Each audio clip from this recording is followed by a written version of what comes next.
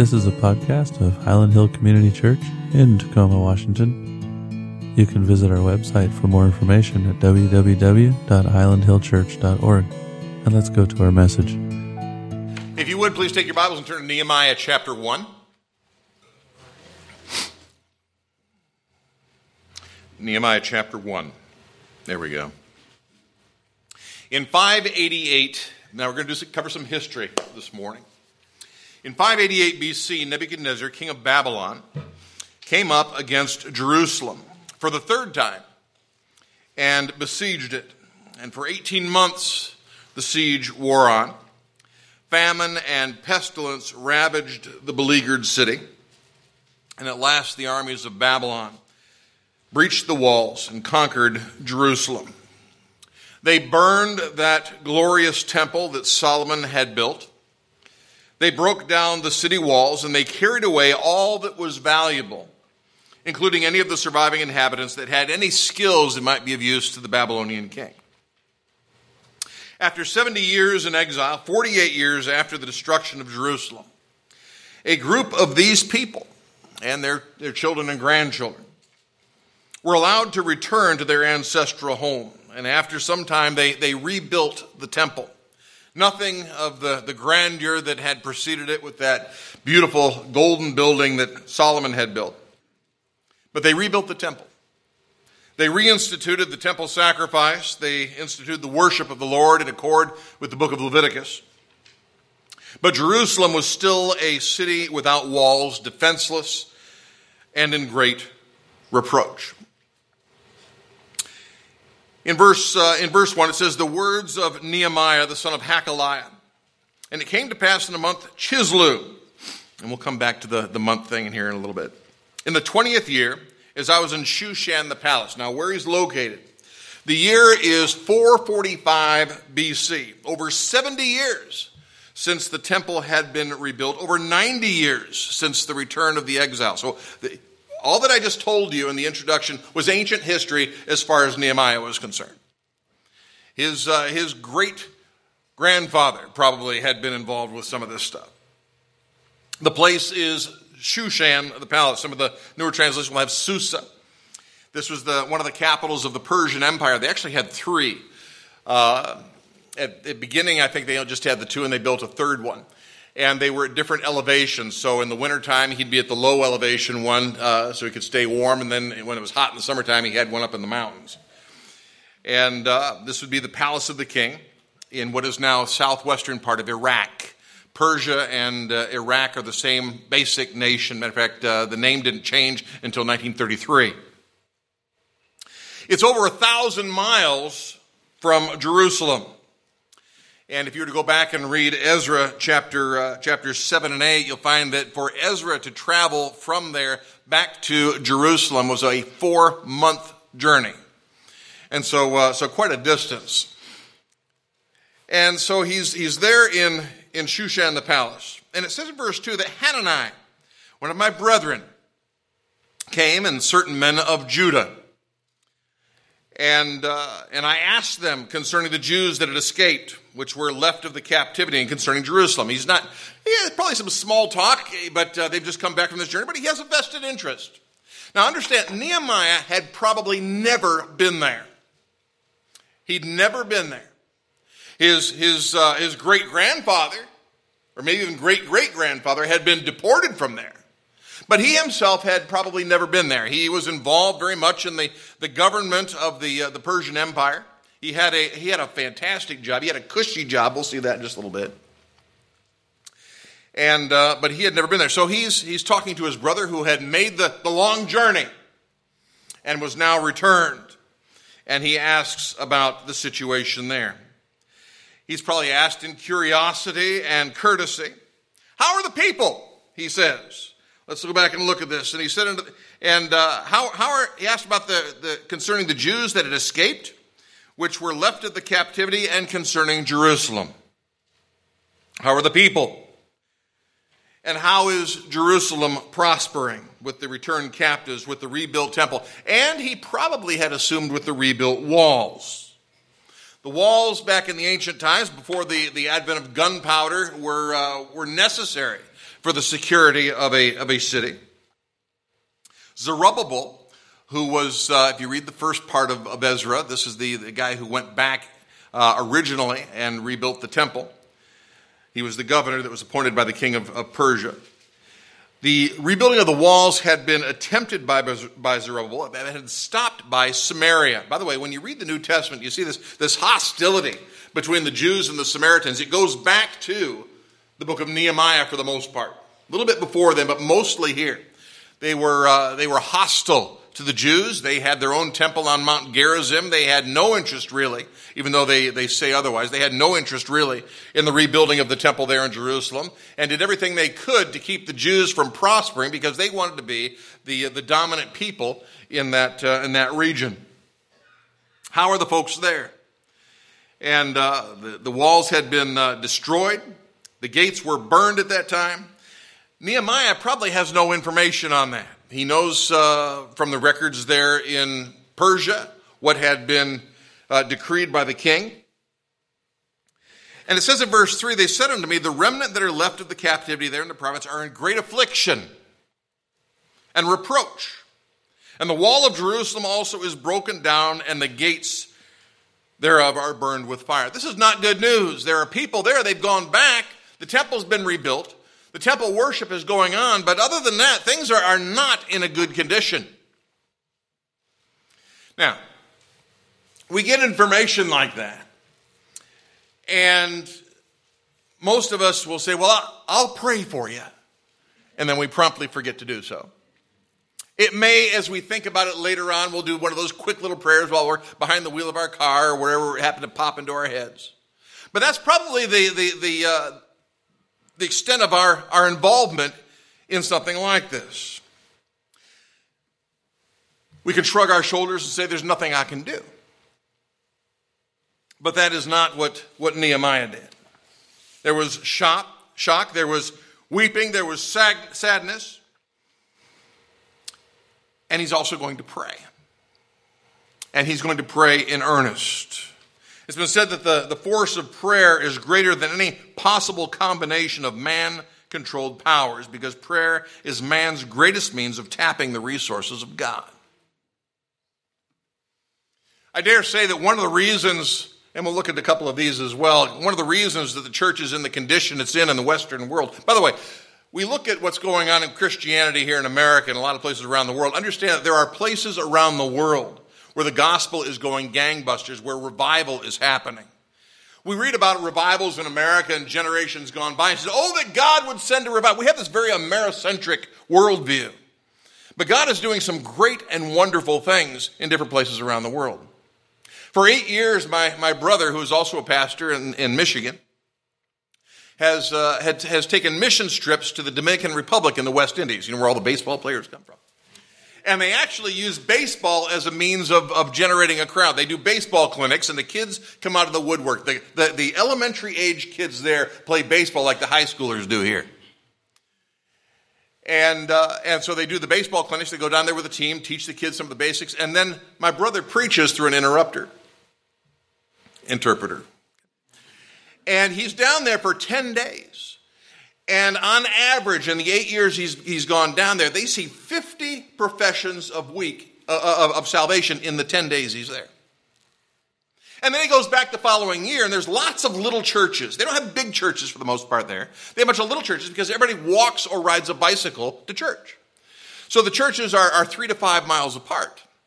And they have little congregations, and most of the pastors are bivocational. They preach on Sunday, and they're doing something, farming or whatever during the course of the week. But he'll go back and he'll preach, and those children, those young people that got saved the year before are in church with mom and dad and their siblings. It isn't just a passing thing. There's something great and wonderful happening in the Dominican Republic. So much so that the president of the country wants to get some of those Baptists involved in the government because they're honest and hardworking. And I could say the same thing about a number of other places around the world, unexpected places where God is doing some great things. God is doing some great things in places like Vietnam and Iran and Zimbabwe and a number of other countries around the world where we hear sometimes about persecution. The devil's trying to thwart the work of God, but I'm telling you, some great things are happening in different places around the world. And prayer makes a difference. Every revival in American history was preceded by a time of earnest prayer. And so Nehemiah begins to pray. And it came to pass, verse 4, when I heard these words that I sat down and I wept and I mourned certain days. It wasn't just a passing thing. And he fasted. And he prayed before the God of heaven. And then we have his prayer. By the way, we look where we start. We do with Chislev as the month that this thing starts. That would be comparable to our November, December. When we get to the end of this thing, it's the month of Nisan, and it's March, April. So he's been doing this for 4 or 5 months. He has been praying in earnest. He's persevered. He's sticking it out. There are some people that I have been praying for decades. And sometimes some great and amazing things happen. I have some, I didn't grow up in a Christian home. Some of my family are believers, some are not. And I have, all of them have heard the gospel, at least, a bunch of times actually. But many of them are unbelievers. And I had unforeseen opportunities to share the gospel this past summer with cousins and a brother. And just some great opportunities, praying that God would do a work of grace in hearts and lives. Side note, my brother and I, the one who's a pastor, are the children of the only divorce in my extended family. And for years, some of the Christian family members on my dad's side of the family prayed for these 2 dead-end kids, they called us. The foul-mouthed kids with the long hair. I grew up in the 70s. And we would go out and visit my dad in the summertime. My parents lived in different states. And I'd get dragged off to church when and it wasn't much of a church. There was some Bible stories and stuff. I never heard a straight gospel the whole time I was going to that church. But I got the stories. And my family prayed earnestly for these 2 vagabond boys that God would do something great with them. I came to know Christ reading a gospel tract in a waiting room. By myself. It put the pieces together, and alone in that room, leaning against the wall next to a payphone, that'll let you know how long ago that was, I trusted Christ as my Savior. I had a Bible that my grandparents had given me, and it would be 2 years before I got into a church, but I immediately started to pray and read and study my Bible. My brother got saved the same week, different place, different setting, reading a gospel tract in a waiting room. A year goes by, I come back out to where my dad's extended family is, and here he got these 2 Bible-thumping kids, and they just were blown away that God had answered their prayers. So, don't give up. Pray. Pray. Don't be there in shock and weeping and lamenting and saying, oh, well.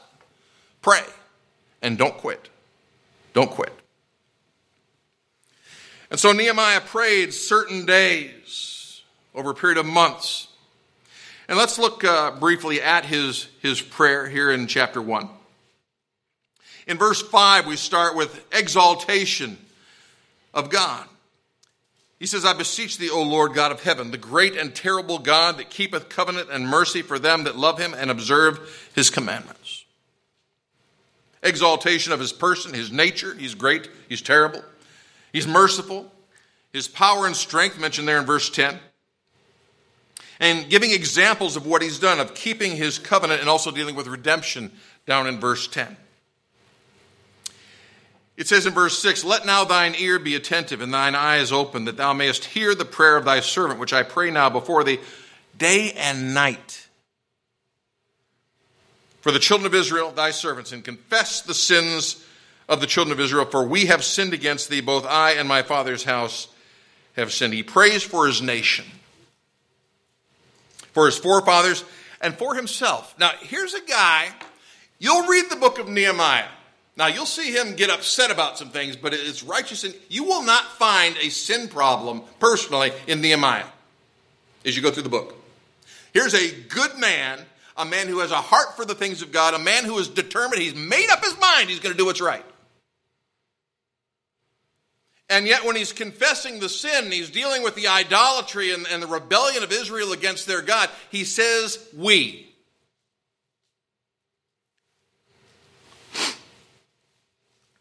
I'm part of the picture.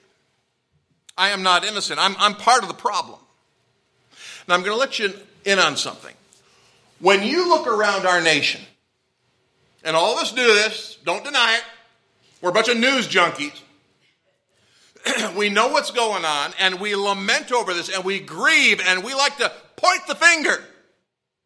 Oh, look at what these guys did, and look at this guy over here, and can you believe what they're doing? Why is the nation in the condition it's in? Now, we can point the finger at all kinds of different situations. I want you to understand that if you study history of doctrine and so forth, political liberalism is the child of religious liberalism.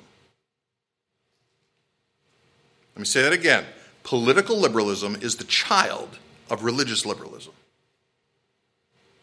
150 years ago, some of the churches began to teach that the Bible is not the Word of God. And that if there is a heaven, we're all going there. And God is a God of love, and he would never punish anybody in hell for eternity. And that Jesus was just a good example. There's no redemption in the Calvary cross. And they undermined biblical truth. And they brought it into the churches. Now, I don't know about this place, but I know at my church, if somebody were to get up and start teaching that kind of nonsense, he wouldn't finish his sermon. Somebody would go up, tap him on the shoulder, and say, "You're done." And I have seen that done in a church before.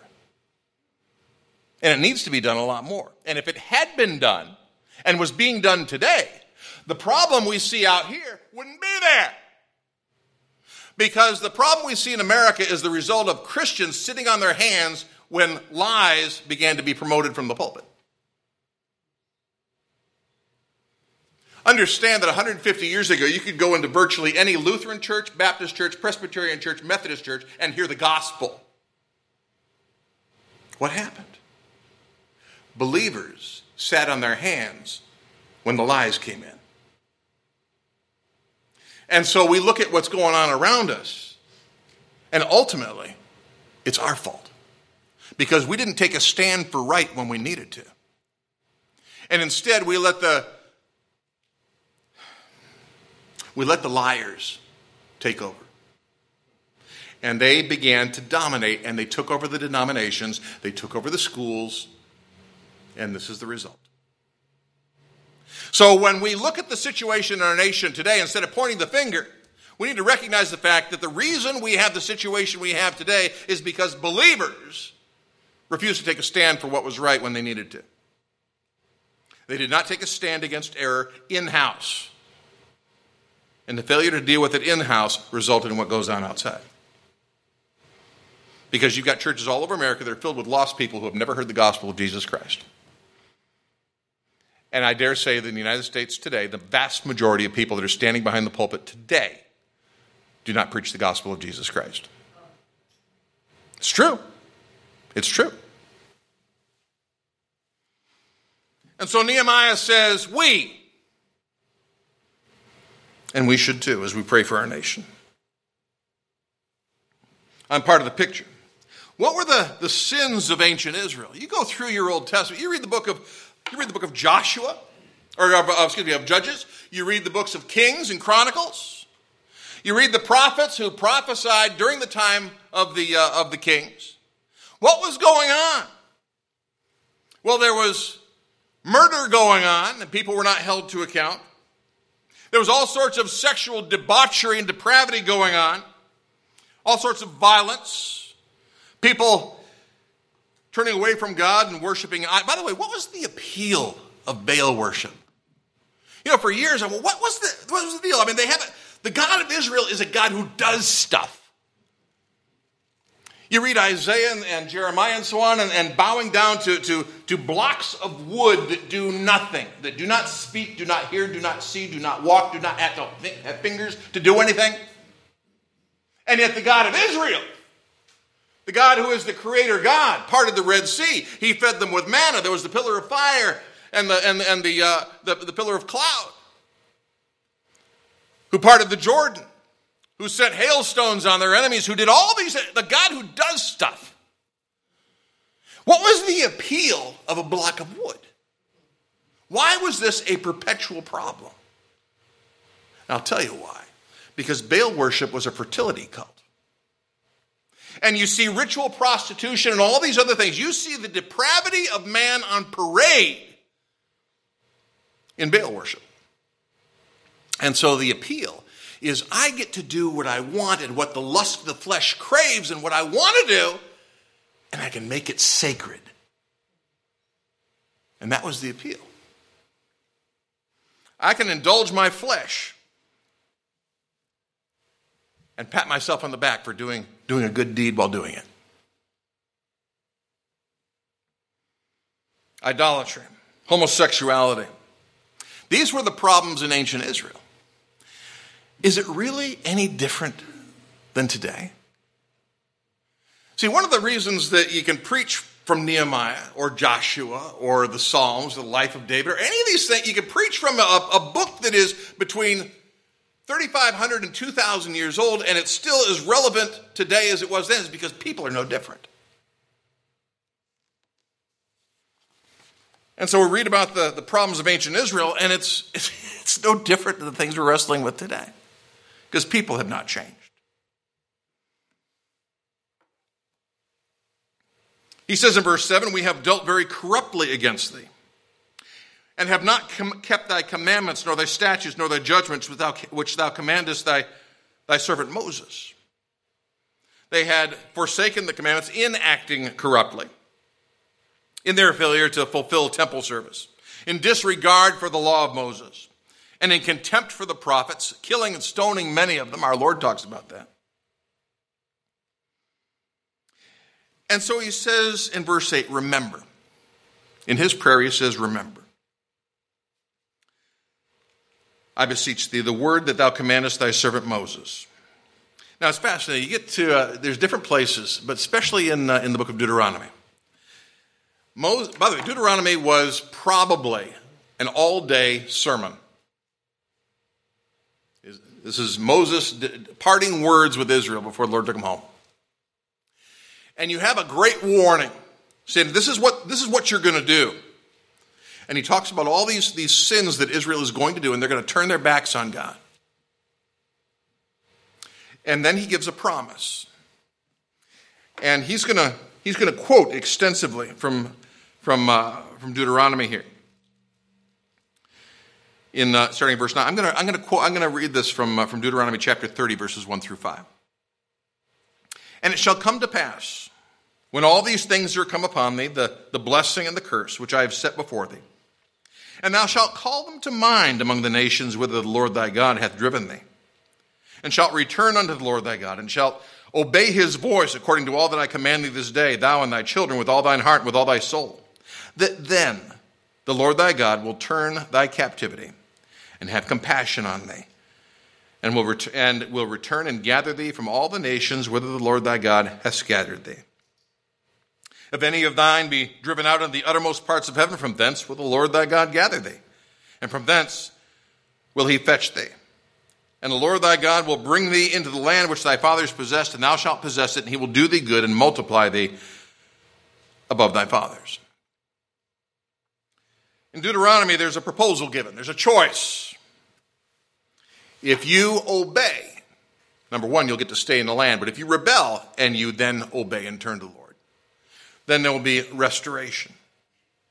But if you disobey, you'll be scattered and remain scattered. And that's been the history of Israel.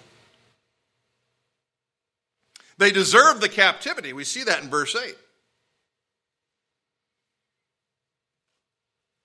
Understand that, and we got to be careful as far as what we expect God to do. When we come to him in prayer, those who do not acknowledge a need, number one, will not be helped. And those who do not acknowledge their sin will not be forgiven.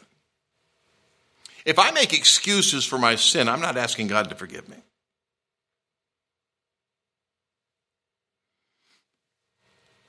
And so Nehemiah makes the request in verse 9. But if ye turn unto me, and keep my commandments and do them, Though there were of you cast out to the uttermost part of the heaven, yet will I gather them from thence and will bring them into the place that I have chosen to set my name there. He's asking God to keep the promise that he made back in Deuteronomy. Now, he says, these are thy servants and thy people, whom thou hast redeemed by thy great power. God has done an amazing thing with the nation of Israel. They're still there today. Is there any people on earth that for 3,000 years have maintained their cultural identity and integrity, have to at least a large degree maintained their religion, or restored their language, and in our day and age are back in the land that they lived in 3,000 years ago?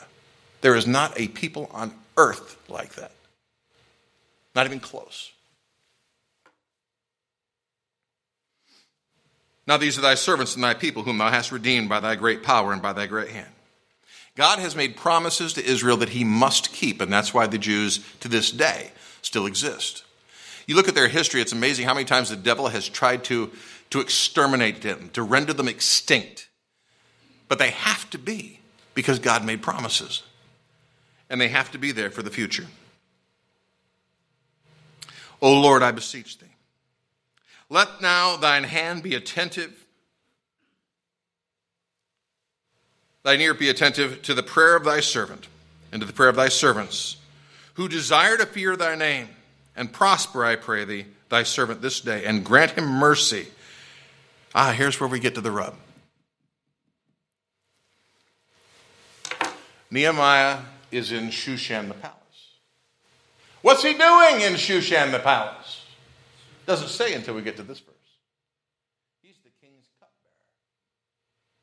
Now, the Persian kings ruled a vast empire. You read about King Ahasuerus, which is Xerxes in the book of Esther. He ruled an empire that went from the Indus River, Pakistan, to Libya, and all of the ground in between. Biggest empire that ever existed up to that point in time. A huge amount of territory. A huge number of people. An awful lot of power. If you study the Persian kings, most of them did not die of natural causes. Most of them died by assassination. Personally, I'm not interested in the job myself. It's too dangerous. As a result of such things, Persian kings lived in a semi-secluded lifestyle. They lived with just a small circle of people that had access to them to protect themselves. Nehemiah, as the king's cupbearer, would also be his wine taster and his food taster. Make sure he wasn't being poisoned. He would be the keeper of accounts. He would be the guy who keeps the log of who's allowed in and who's not. Keeps the date book for the king. He is one of a handful of people that would regularly see the face of the king of Persia. And when we read the first several verses here of what's going on in Jerusalem, humanly speaking, is there anybody that Nehemiah has any connection with that can do anything about it? There's one person, the king. The king of Persia, a different one, is the one that allowed them to go back and rebuild the temple under Zerubbabel. Another king is the king that sent Ezra back. The king makes decrees. He's the one that makes a statute that no one can overturn. He says, now I was grant him mercy in the sight of this man, for I was the king's cupbearer.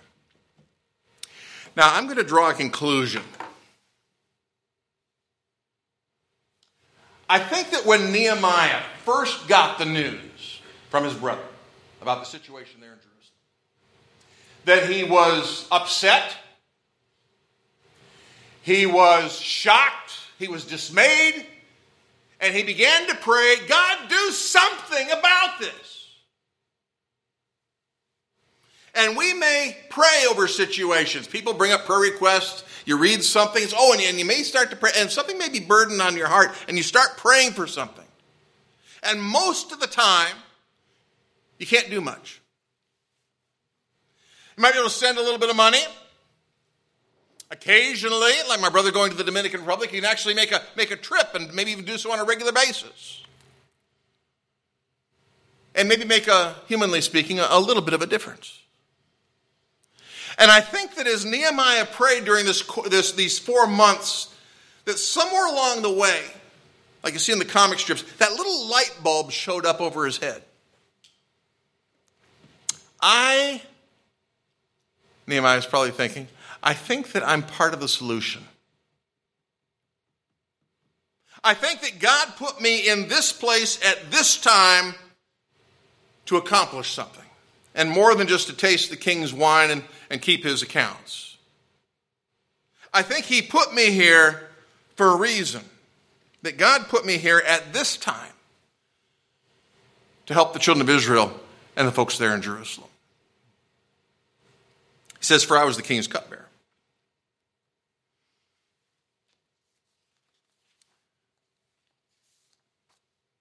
He began to realize that he was part of the answer to his own prayers. And so let's look just at the beginning of chapter 2. 4 months, maybe a little bit more, a little bit less. 4 months, probably a little more, have gone by. He has been praying. Day and night, it says. He has been fasting. He's in earnest about it. He's praying with tears. This is something that's really on his heart. He has not quit. There's been perseverance in this. Now, it came to pass in the month of Nisan, 4 months, in the 20th year of Artaxerxes the king, that wine was before him. He comes in, and he's carrying the goblet. And I took up the wine, and I gave it to the king. Now, I had not been, before time, sad in his presence. Kings like to see happy, cheerful people. He doesn't want to see somebody whose lower lip is dragging on the ground. Somebody who's all red-eyed and puffy-faced from crying and so on. But Nehemiah has been so absorbed by this for the last 4 months that he's thinking about this and not about what he's doing. And therefore, he's distracted in his mind. And he comes in before the king, and instead of thinking about the king, he's thinking about Jerusalem and what's going on. And it's showing on his face. And the king looks and sees this man. Wherefore the king said unto me, why is thy countenance sad, seeing thou art not sick? This is nothing else but sorrow of heart. Now, if this was some friend of ours, we would think, here we got somebody that's going to be trying to cheer me up and give me some encouraging words and so on. But it says, then I was very sore afraid. This is the king of Persia, most powerful man on earth. And if he doesn't like my service, he can replace me with a word. As a matter of fact, if I have offended him in some way, the reason I might need to be replaced is because I don't exist anymore. I could be thrown in a dungeon, I could be executed, and the Persians were not particularly kind and sweet with their modes of execution. You get that by reading the book of Esther.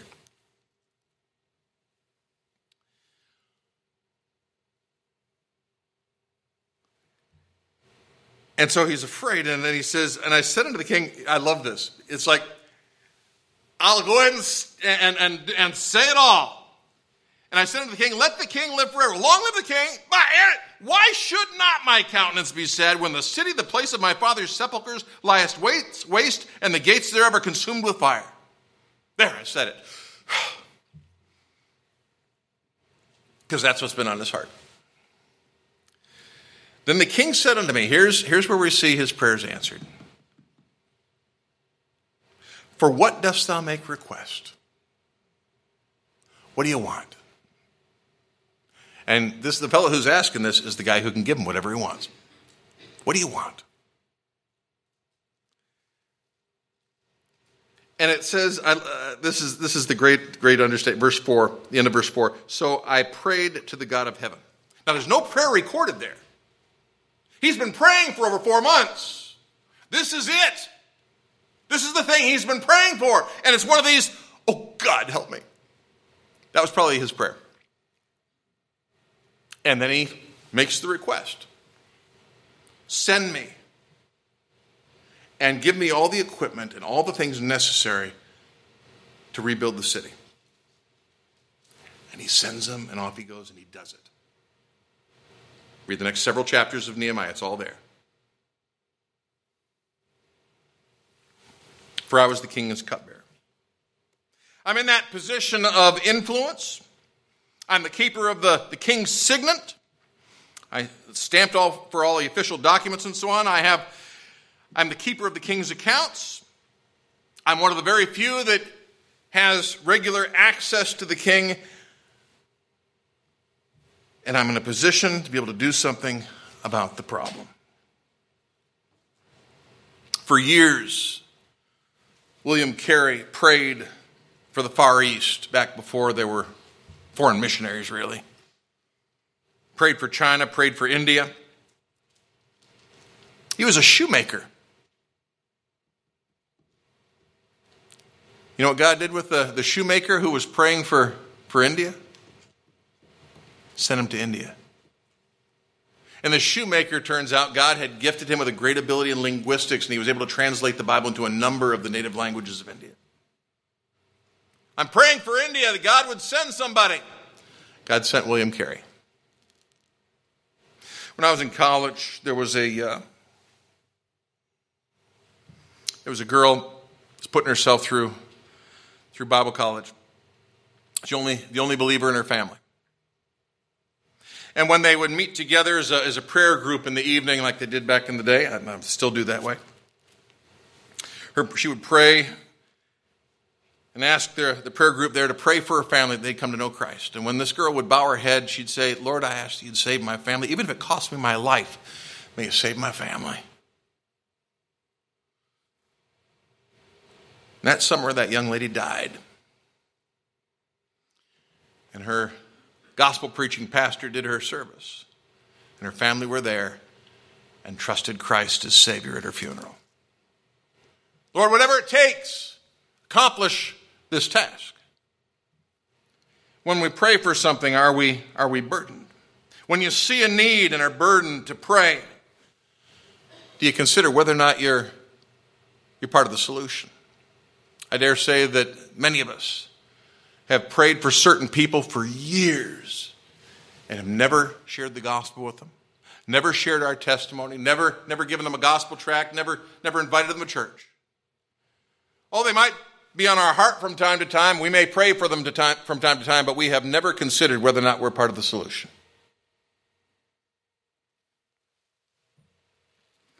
What would God have you to do?